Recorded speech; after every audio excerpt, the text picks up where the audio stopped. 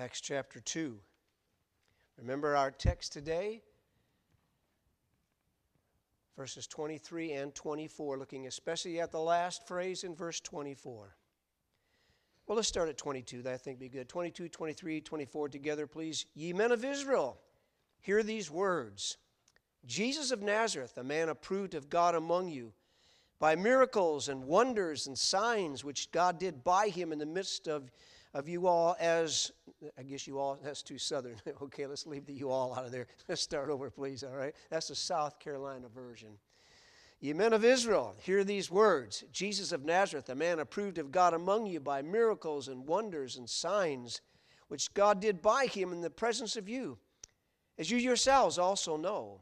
Him being delivered by the determinate counsel and foreknowledge of God, you have taken, and by wicked hands have crucified and slain, whom God hath raised up, having loosed the pains of death, because it was not possible that he could be holden of it. Looking at that last phrase again tonight, it was not possible that Jesus Christ should be kept in the grasp of death. He could not be holden by death. And we saw this morning that it was impossible for death to keep Jesus Christ in its grasp because he was a part, this was a part rather, of God's perfect plan. And whatever God plans, whatever God purposes, whatever God orchestrates, it will happen. I want to look at a couple of more tonight. I don't know how many that we'll get out tonight. I have more than I could preach, I'm sure, in one night. And I'm not sure we're going to continue next Sunday. I don't really plan to. We'll see how the Lord leads. But we'll just go as far as we want to go tonight. We can slow down at some points. We can just sail right along and maybe get them all in. I don't think that's possible. Number 2 tonight, please. It was not possible for Jesus Christ to be kept in the grasp of death. Why? Because the message of God's Word, spoken and written down by God's prophets, will always be fulfilled. We kind of touched on that just a little bit this morning as we looked at, as we read at least, I think we read twice, verses 25 through 31. But the message of 25 through 31, remember, starting with that first word, for or because in verse 25, it was not possible that Jesus Christ should be holden by death because or for God's Word said something about that. David the prophet spoke, and I'm not going to preach through these verses tonight. I think I said enough about them this morning as we just read them through that I'd rather spend our time on another point, another part of this point tonight. But at least just read it again because this is in the context. It's so important because the writer of Acts here, Luke, is saying, and listen, and Peter is preaching that the resurrection of Jesus Christ is a proven fact, and it had to be because God had predicted that. He already prophesied that in the Scriptures. Verse 25, for David speaketh concerning him, Jesus Christ. What did he say? He said, I foresaw the Lord always before my face, for he is on my right hand that I should not be moved. Therefore, he said, did my heart rejoice, my tongue was glad. Moreover also, my flesh now shall rest in hope. Why? Because thou wilt not leave my soul in hell, Hades, the grave, neither wilt thou suffer or allow, you're not going to allow, thine Holy One, capital H, capital O, okay, thine Holy One to see corruption, to rot or to decay. Thou hast made known to me the ways of life. Thou shalt make me full of joy with thy countenance. And then Peter says, men and brethren, let me freely speak unto you of the patriarch David, that he is both dead and buried, and his sepulchre is with us even unto this day. Therefore, being a prophet, and knowing that God had sworn unto him that of the fruit of his loins, this is all about the Davidic covenant, what's going to happen, the fruit of his loins, the Messiah, the Christ, is going to come, going to go to his throne. He, according to the flesh, he would raise up Christ to sit on his throne. He, seeing this before, he spake of the resurrection of Christ, that his soul was not left in hell or Hades or the grave, neither did flesh see his corruption. So Peter says, listen, Jesus Christ, the Messiah, the Lord Jesus Christ of Nazareth, he is the fulfillment of that prophecy by the patriarch David. And it had to be because God's word is always, always fulfilled. Now, these are not the only verses. And remember, I said this morning that Peter quotes here from Psalm chapter 16, verses 8, 9, 10, and 11. Later on in the passage, he quotes from Psalm 110, verse 1. And these are not the only two verses in the Old Testament that speak about the coming of the Messiah and including, of course, his resurrection from the dead. But these are certainly two main passages. Remember also, let's never forget, please, Numbers 23:19. God is not a man that he should lie, neither the Son of Man that he should repent. Hath he said it, shall he not do it? Hath he spoken, and shall he not make it good? I like Titus chapter 1, verse 2. In hope of eternal life, which God that cannot lie promised before the world began. God that cannot lie. God always speaks the truth. Psalm 119, verse 160. Thy word is true from the beginning, and every one of thy righteous judgments endureth forever. Listen, don't forget that. Thy word, the psalmist said, thy word is always true. It's true from the beginning. And he said, not some, not most, not many, not majority. He said, every one of thy righteous judgments endureth forever. What did Jesus say to his heavenly Father when he prayed unto him, as recorded in John 17? In John 17, verse 17, he said, sanctify them through thy truth. Can you finish it? Sanctify them through thy truth. Thy word is truth. God's word is truth. And especially when you think about the resurrection of Christ, that he bodily arose from the grave, you have to bring the scriptures in as a part of the proof and also as a part of the question, well, why would it have been impossible for him not to rise again? And so before we go to our next point, would you go with me, please, to Luke chapter 24. Go back to Luke 24. As you know, there's a chapter, sometimes a chapter and a half at the end of the gospel books regarding the resurrection of the Lord Jesus Christ. I love chapter 24 of Luke, and I really wanted to read it this morning. I think I want to read it every Easter, but it's so long. We could just read the first part, but it would be very hard for me to stop at the end of verse 12. I just would have to go on and keep reading, and I don't want to take time to do that. But tonight, I want to just point out a few verses from Luke chapter 24. Remember Luke chapter 24, we have the story of the empty tomb. That's verses 1 through 12.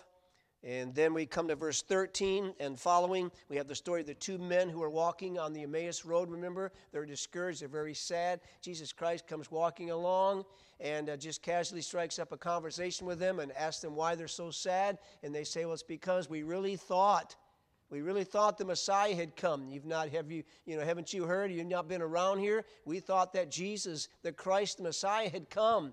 Our hopes were all based on him. We were so excited. And then he was crucified. He died on a cross, but now we've heard some of the women have said, can't always trust the women, but he said, can't always trust the women. But some of the women have said that the angel said that he's alive. They don't know what to think. So Jesus just converses with them. And notice where he puts the focus. Why don't we pick up, please, at verse 24. And certain of them which were with us went to the sepulchre and found it even so as the women had said. But him they saw not. Then Jesus, said unto them, O fools, and slow of heart, to believe all that the prophets have spoken. Notice, please. Oh, how foolish you are. Slow of heart. Why? To believe. Why are you so slow to believe all the prophets have spoken? Ought not Christ to have suffered these things and to enter into his glory? Notice now verse 27. And beginning at Moses and all the prophets, he expounded unto them in all the scriptures the things concerning himself. And as they drew nigh unto the village whither they went, he made as though he would have gone further. But they constrained him, saying, Abide with us, for it is toward evening, and the day is far spent. And he went in to tarry with them. Came to pass, as he sat at meat with them, that he took bread and blessed it, and brake it, and gave it to them. And their eyes were opened, and they knew him, and he vanished out of their sight. Notice, please, what they said one to another. And they said one to another, Did not our heart burn within us while he talked with us by the way, and while he opened to us the what, folks? The scriptures. As he opened to us the scriptures, our hearts burned within us. And they rose up the same hour, returned to Jerusalem, found the 11 gathered together, and them that were with them, saying, The Lord is risen indeed, and hath appeared to Simon. And they told what things were done in the way, and how he was known of them in the breaking of bread. And as they thus spake, Jesus himself stood in the midst of them, and saith unto them, Peace be unto you. But they were terrified and affrighted, and supposed that they had seen a spirit. He said unto them, Why are ye troubled? Why do thoughts arise in your hearts? Behold my hands and my feet, that it is I myself. Handle me and see, for a spirit hath not flesh and bones, as you see me have.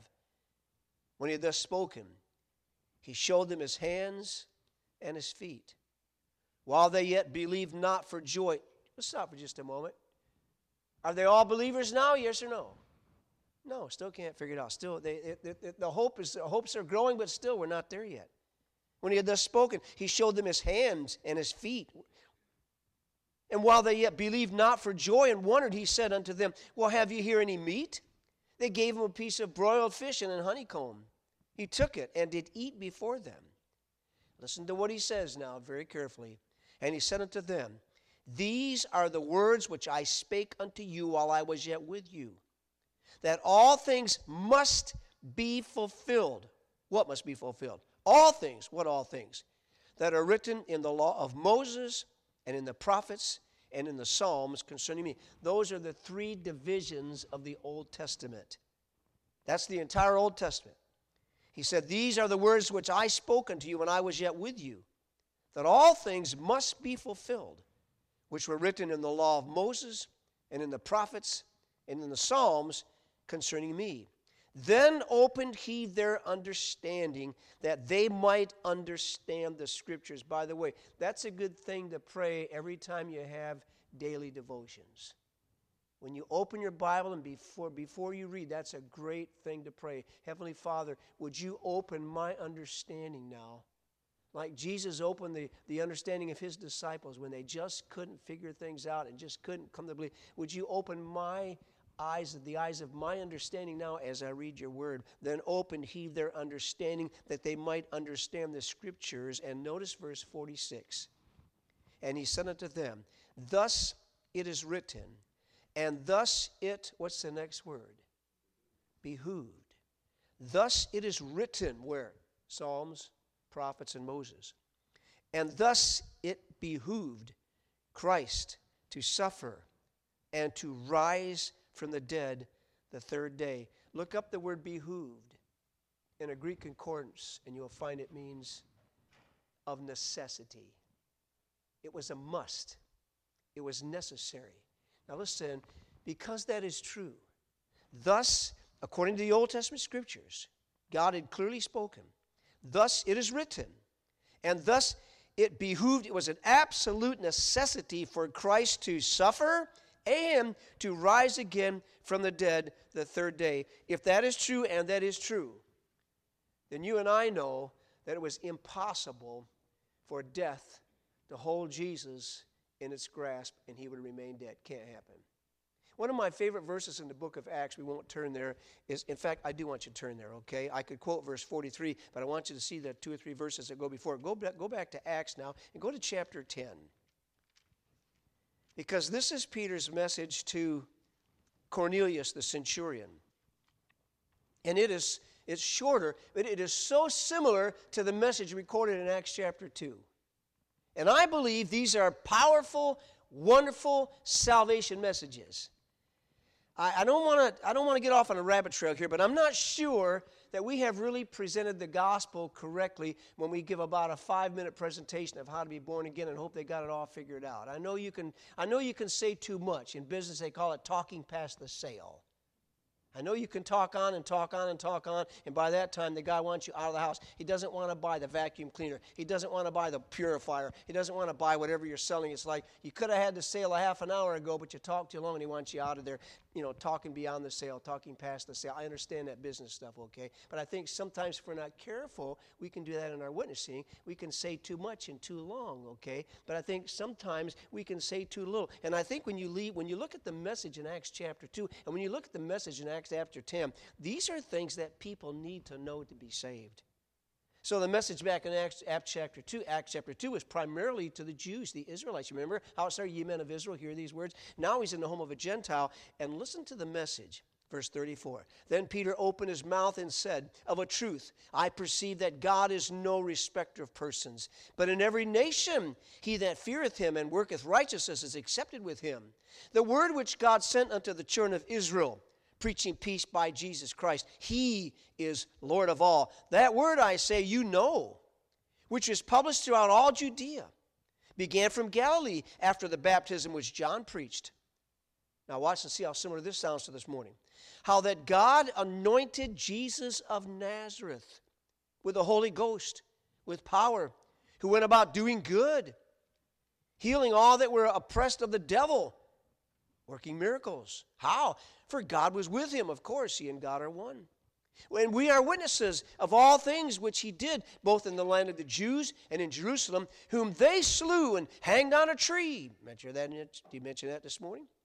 Oh, him God raised up the third day, and he showed him openly. That's always the theme of the messages.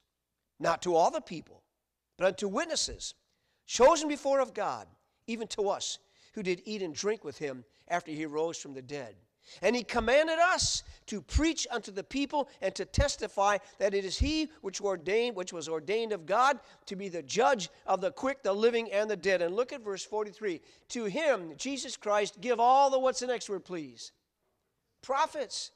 To him, Jesus Christ, give all the prophets witness that through his name, Jesus' name, whoever, anybody, Jew or Gentile, whoever puts his trust in him, whoever believes in him, shall receive the remission of sins or the forgiveness of sins. Once again, Peter puts the focus on the fact that the prophets have spoken.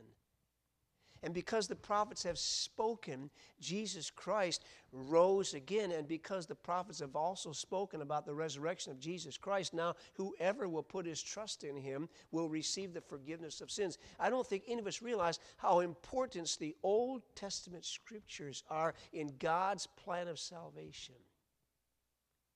And don't forget, in Acts chapter 8, we won't go there. Philip is out in the desert. He meets this eunuch, right? This Ethiopian eunuch, heading from Jerusalem back to Africa. He's sitting in his chariot. He's reading the prophet Isaiah. And God's Spirit directs Philip to the chariot. And he says, do you understand what you're reading? And the man says, what does he say? You tell me. How can I? Except some man should guide me. And he desired Philip that he would come up and sit with him in the chariot. And then the Bible says the place which he read was, and he's obviously reading in Isaiah 53. And he says, of whom speaketh the prophet this? Of himself or somebody else? The Bible says, then Philip opened his mouth and began at the same scripture and preached unto him Jesus. What did he do? He preached the person of, the death of, the burial of, the resurrection of, the ascension of, the exaltation of the Lord Jesus Christ from the Old Testament scriptures. Because God's word is true, all scripture is given by inspiration of God. Because God's word is true, it had to happen. So you go back to our text, it was impossible for death to hold Jesus in its grasp. Number 3 tonight. It was impossible for death to keep Jesus Christ in its grasp because of what Jesus had said before he was crucified. Remember, Jesus Christ is God. He's truth. What he says is always the word of God. What he says always comes to pass. John chapter 14, verse 6, what does Jesus say? I am the way, I'm the truth, and the life. Revelation chapter 1, verse 5, John said in his message, as recorded in this book, that it came from, in quotes please, it came from Jesus Christ, who is the faithful witness. Absolutely, you can count on every word that Jesus says as being true. And then Revelation chapter 3, verse 14, I believe Jesus gives the message there to John, if I'm not mistaken, the Laodicean church, and we read these words, these things saith the Amen, the faithful and true witness. Well, let me ask you a question. What did the angels say to the women when they came to the tomb and found it empty? They said, why seek ye the living among the dead? I know that you seek Jesus, which is crucified. He is not here. Say the rest with me. He is risen as he said. Don't ever forget that. Why are you seeking the living among the dead? I know that you seek Jesus, which was crucified. I know that. But listen, he's not here. That shouldn't shock you. That shouldn't surprise you. He's not here. He's risen as he said. Really? He said he was going to rise again? Absolutely. Let's just look at a couple verses. I'll just pick a few. Go, please, to John chapter 2. Let's go to John 2. This is always the first one that comes to my mind. John chapter 2. Beginning of chapter 2, Jesus performs his first miracle, changing of water to wine in Cana of Galilee. Then he goes to Jerusalem for the first time to observe his first Passover. Verse 13, and the Jews' Passover was at hand. Jesus went up to Jerusalem, found in the temple those that sold oxen and sheep and doves and the changers of money sitting. And when he had made a scourge of small cords, he drove them all out of the temple and the sheep and the oxen and poured out the changers' money and overthrew the tables. And he said unto them that sold doves, take these things hence. Make not my Father's house an house of merchandise. His disciples remembered that it was written, back to the scriptures, his disciples remembered that it was written, the zeal of thine house hath eaten me up. Then answered the Jews and said unto him, what sign showest thou unto us, seeing that thou doest? He said, wait a minute, what right do you have to do these things? I mean, what authority do you have to do what you just did? Show us a sign. What sign showest thou unto us that thou doest these things? Jesus said, okay, I'll give you a sign. I'll give you a sign about who I am and my authority. Verse 19. Jesus answered and said unto them, destroy this temple, and in 3 days I will raise it up. Then said the Jews, what? Are you kidding me? 46 years was this temple in building. Wilt thou rear it up in 3 days? Read verse 21 with me, please, out loud together. But he spake of the temple of his body, and don't miss the next verse. When therefore he was risen from the dead, his disciples remembered, watch it now, that he had said this unto them, and, watch it now, they believe the scripture and the word which Jesus had said. That is so fascinating. Combine the scriptures, we just preached on that, what the Old Testament scripture said, and now combine that with what Jesus said. And when you think of what the Old Testament scripture said, and then you read what Jesus said, how could death ever keep Jesus in its grasp? Let's go to Matthew and look at a couple of verses. We'll go to our next point. Go to Matthew, please. Go to Matthew. Let's go to chapter 16 first. Matthew chapter 16.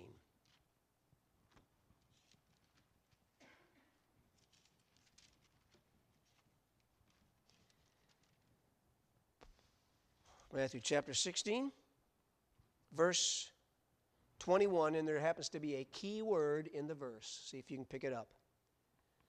From that time forth began Jesus to show unto his disciples how that he must go into Jerusalem and suffer many things of the elders and chief priests and scribes, and be killed, and be raised again the third day. Does there happen to be a word in that verse that in the context of the message absolutely screams out at you? What's the word? Must, right. Must. Of necessity. Must. It's got to happen. From that time forth, Jesus began to show unto his disciples how that he must absolutely, it's a necessity, it's going to happen. He must go into Jerusalem. Did he go to Jerusalem? Yes or no? And he must suffer many things of the elders and the chief priests and the scribes. Did that happen? Yes or no? Yeah, it must happen. And he must be killed. Was he killed? It's got to happen. And he must of necessity be raised again the third day. Was he? Absolutely. Couldn't be any otherwise. And he tells them this. Matthew 16. Go to Matthew 20. Matthew 20. Look at verses 17, 18, and 19. Getting closer now to the cross, closer to the empty tomb, closer to the resurrection. And Jesus, going up to Jerusalem, took the 12 disciples apart in the way, and he said unto them, Behold, we go up to Jerusalem, and the Son of Man shall be betrayed unto the chief priests and unto the scribes, and they shall condemn him to death, and shall deliver him to the Gentiles to mock and to scourge and to crucify him. And the third day he shall what? He shall rise. Who said this? Jesus said this. Who did he say it to? His disciples. He's got the word shall in here.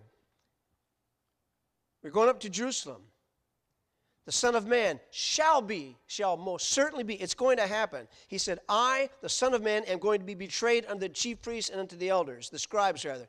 Did that happen? Yeah. Did they condemn him to death? Yes, it had to be. It's going to happen. Did they deliver him up to the Gentiles to mock? Yes. Did they scourge him? Yes. Did they crucify him? Yes. But also, he said on the third day, after all these things, he said, he is going to rise again. I'm going to rise from the grave. That's what he said. Let's go one more. Let's go to Matthew 20. We were already in 20. Go, if you will now, please, go to Matthew 26. The night now before Jesus is crucified, the night that he's betrayed. The night he's betrayed, he's arrested. Matthew chapter 26, look at verse 31 and 32. Then said Jesus unto them, all ye shall be offended because of me. When? This night, this very night. For it is written, see, we're back to the Scriptures again. Everything's based on the Scriptures. The Scriptures are being fulfilled, I mean, just one after the other. All ye shall be offended because of me this night. For it is written, I will smite the shepherd, and the sheep of the flock shall be scattered abroad. But after I am risen again, I will go before you into Galilee. After I'm risen. Because I've told you already on 2 occasions, and perhaps more, that I am going to rise again after I'm crucified. He said, after this happens now, I'm going to go before you into God. That's what he said. Now go back to the Gospel of Mark, please. Next book, let's go to Mark and look at chapter 16, the last chapter in Mark. The resurrection chapter. Mark chapter 16.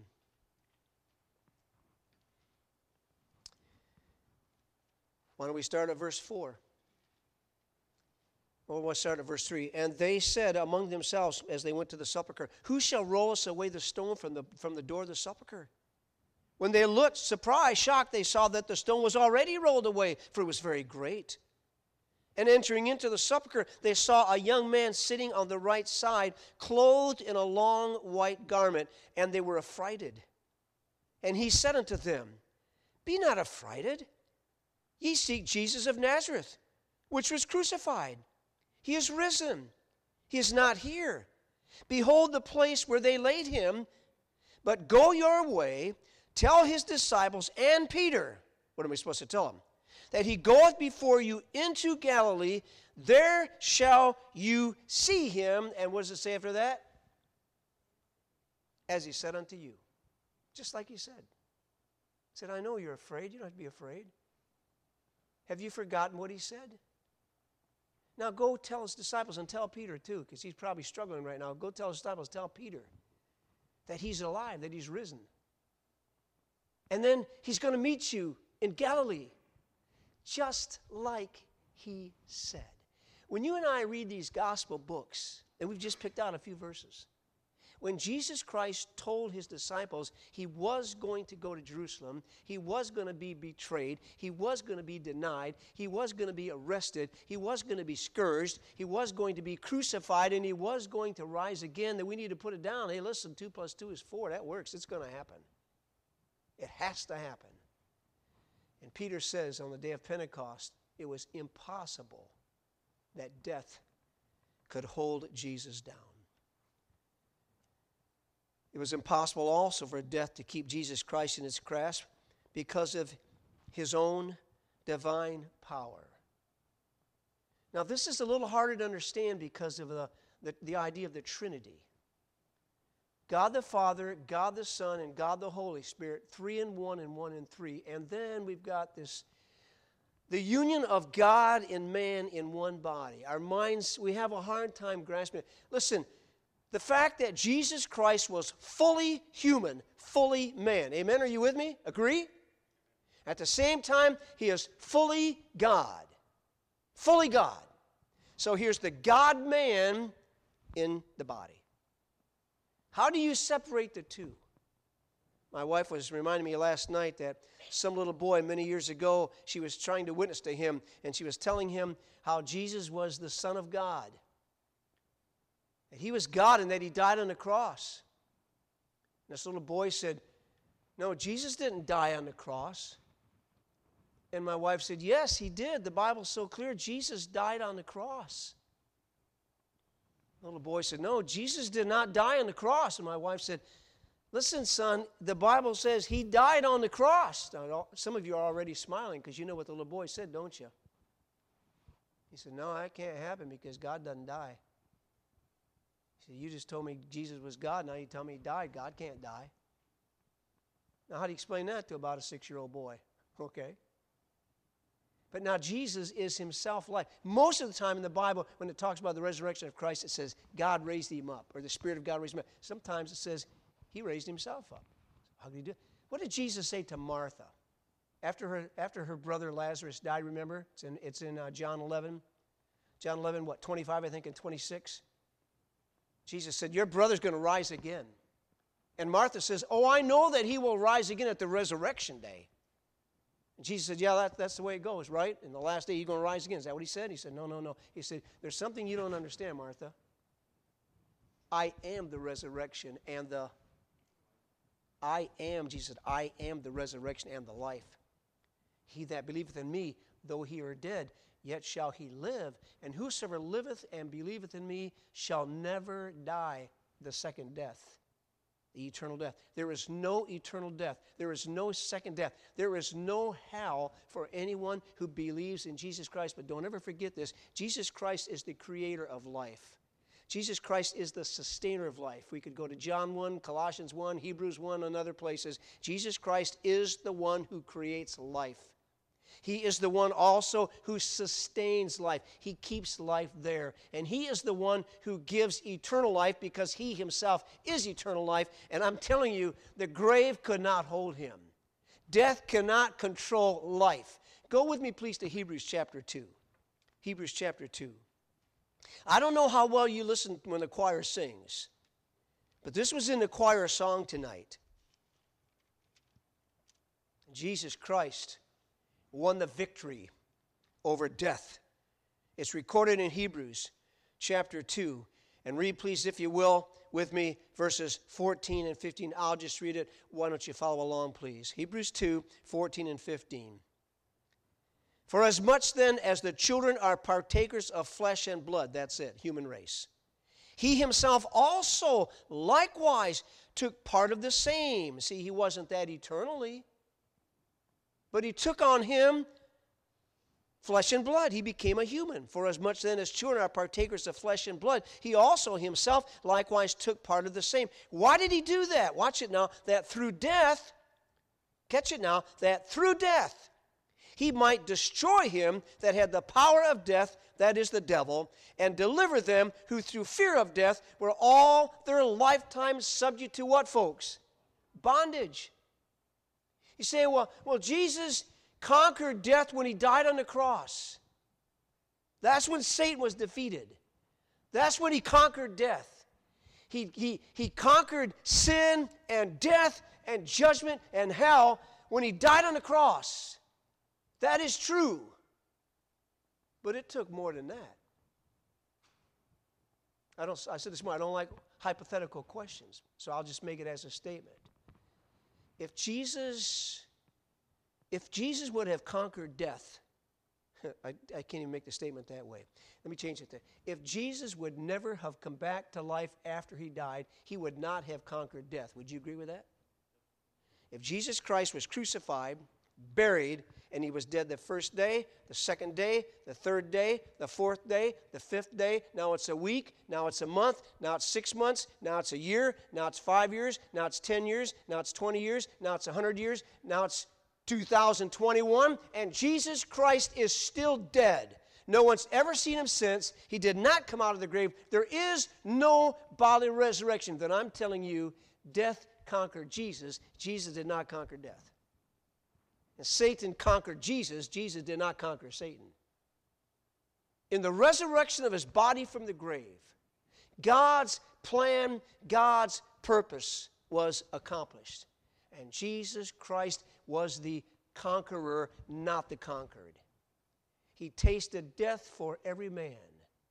And we don't have time. We could go to 1 Corinthians 15, read the last 5 or 6 verses of 1 Corinthians 15, you'd see the same thing. There is no longer victory for death. Why? Because Jesus died and rose again. He himself is life. Death doesn't conquer life, Jesus Christ. Jesus Christ, who is life, he conquers death. Let's go one more and we'll be done tonight, okay?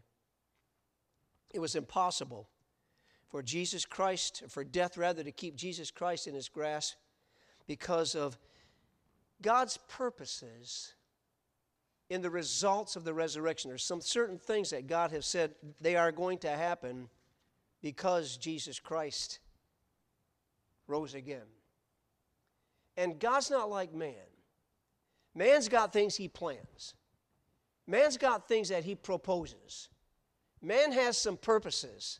But sometimes things happen and we can't do what we want to do. We can't do what we plan to do. We have good intentions.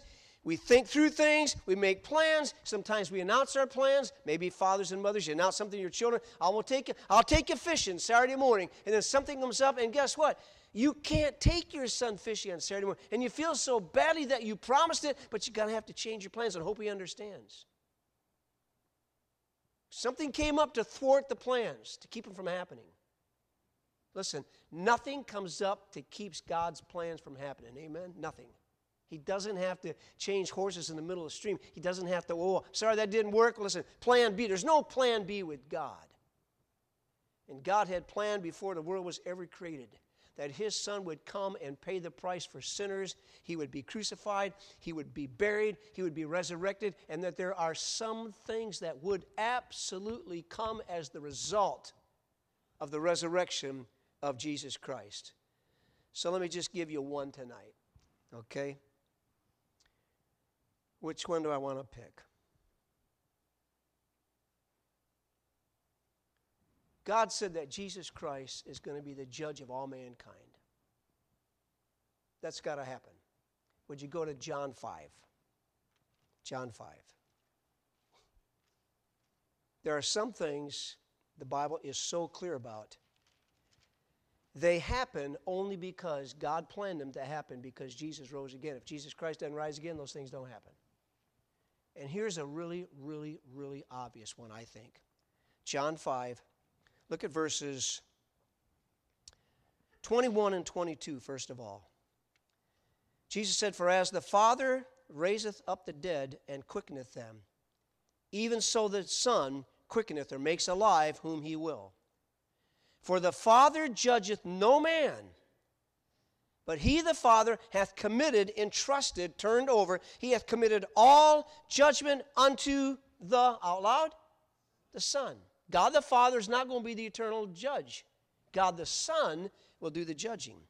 Oh, go down, if you will, please, to verses 26 and 27.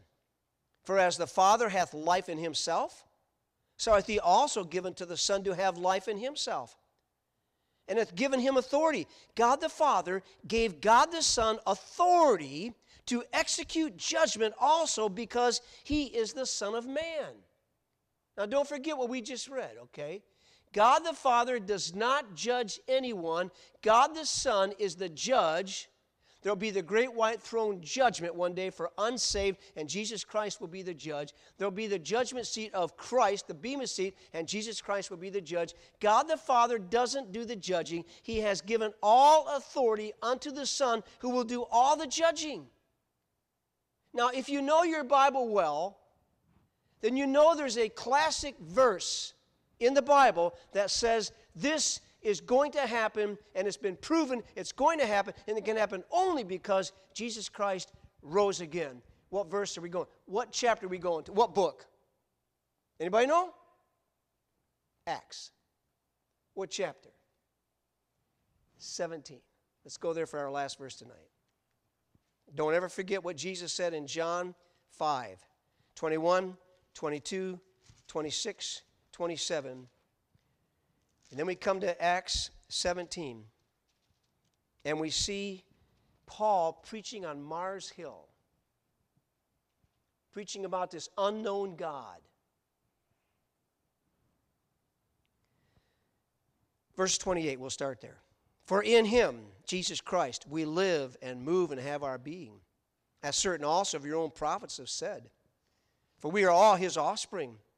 For as much then as we are the offspring of God, we ought not think that the Godhead is like unto gold or silver or stone, graven by art and man's devices. And the times of this ignorance God winked at. But now he commandeth all men everywhere to repent.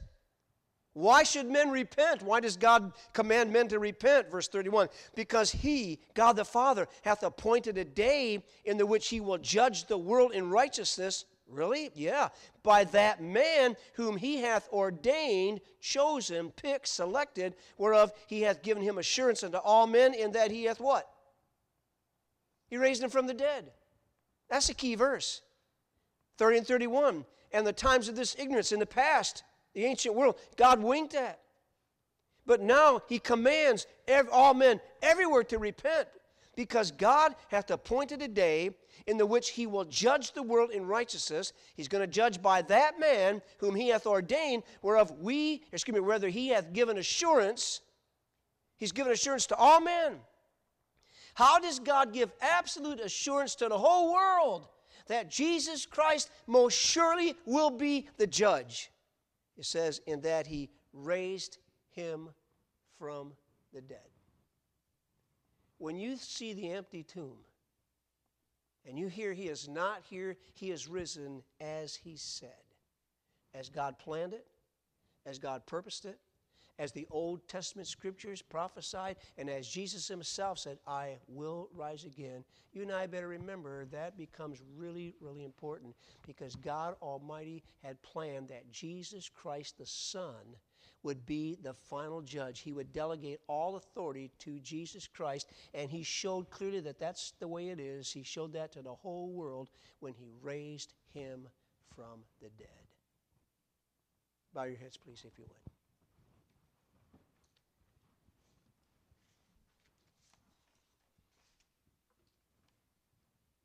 Hard for me to stop there. There's a whole lot more.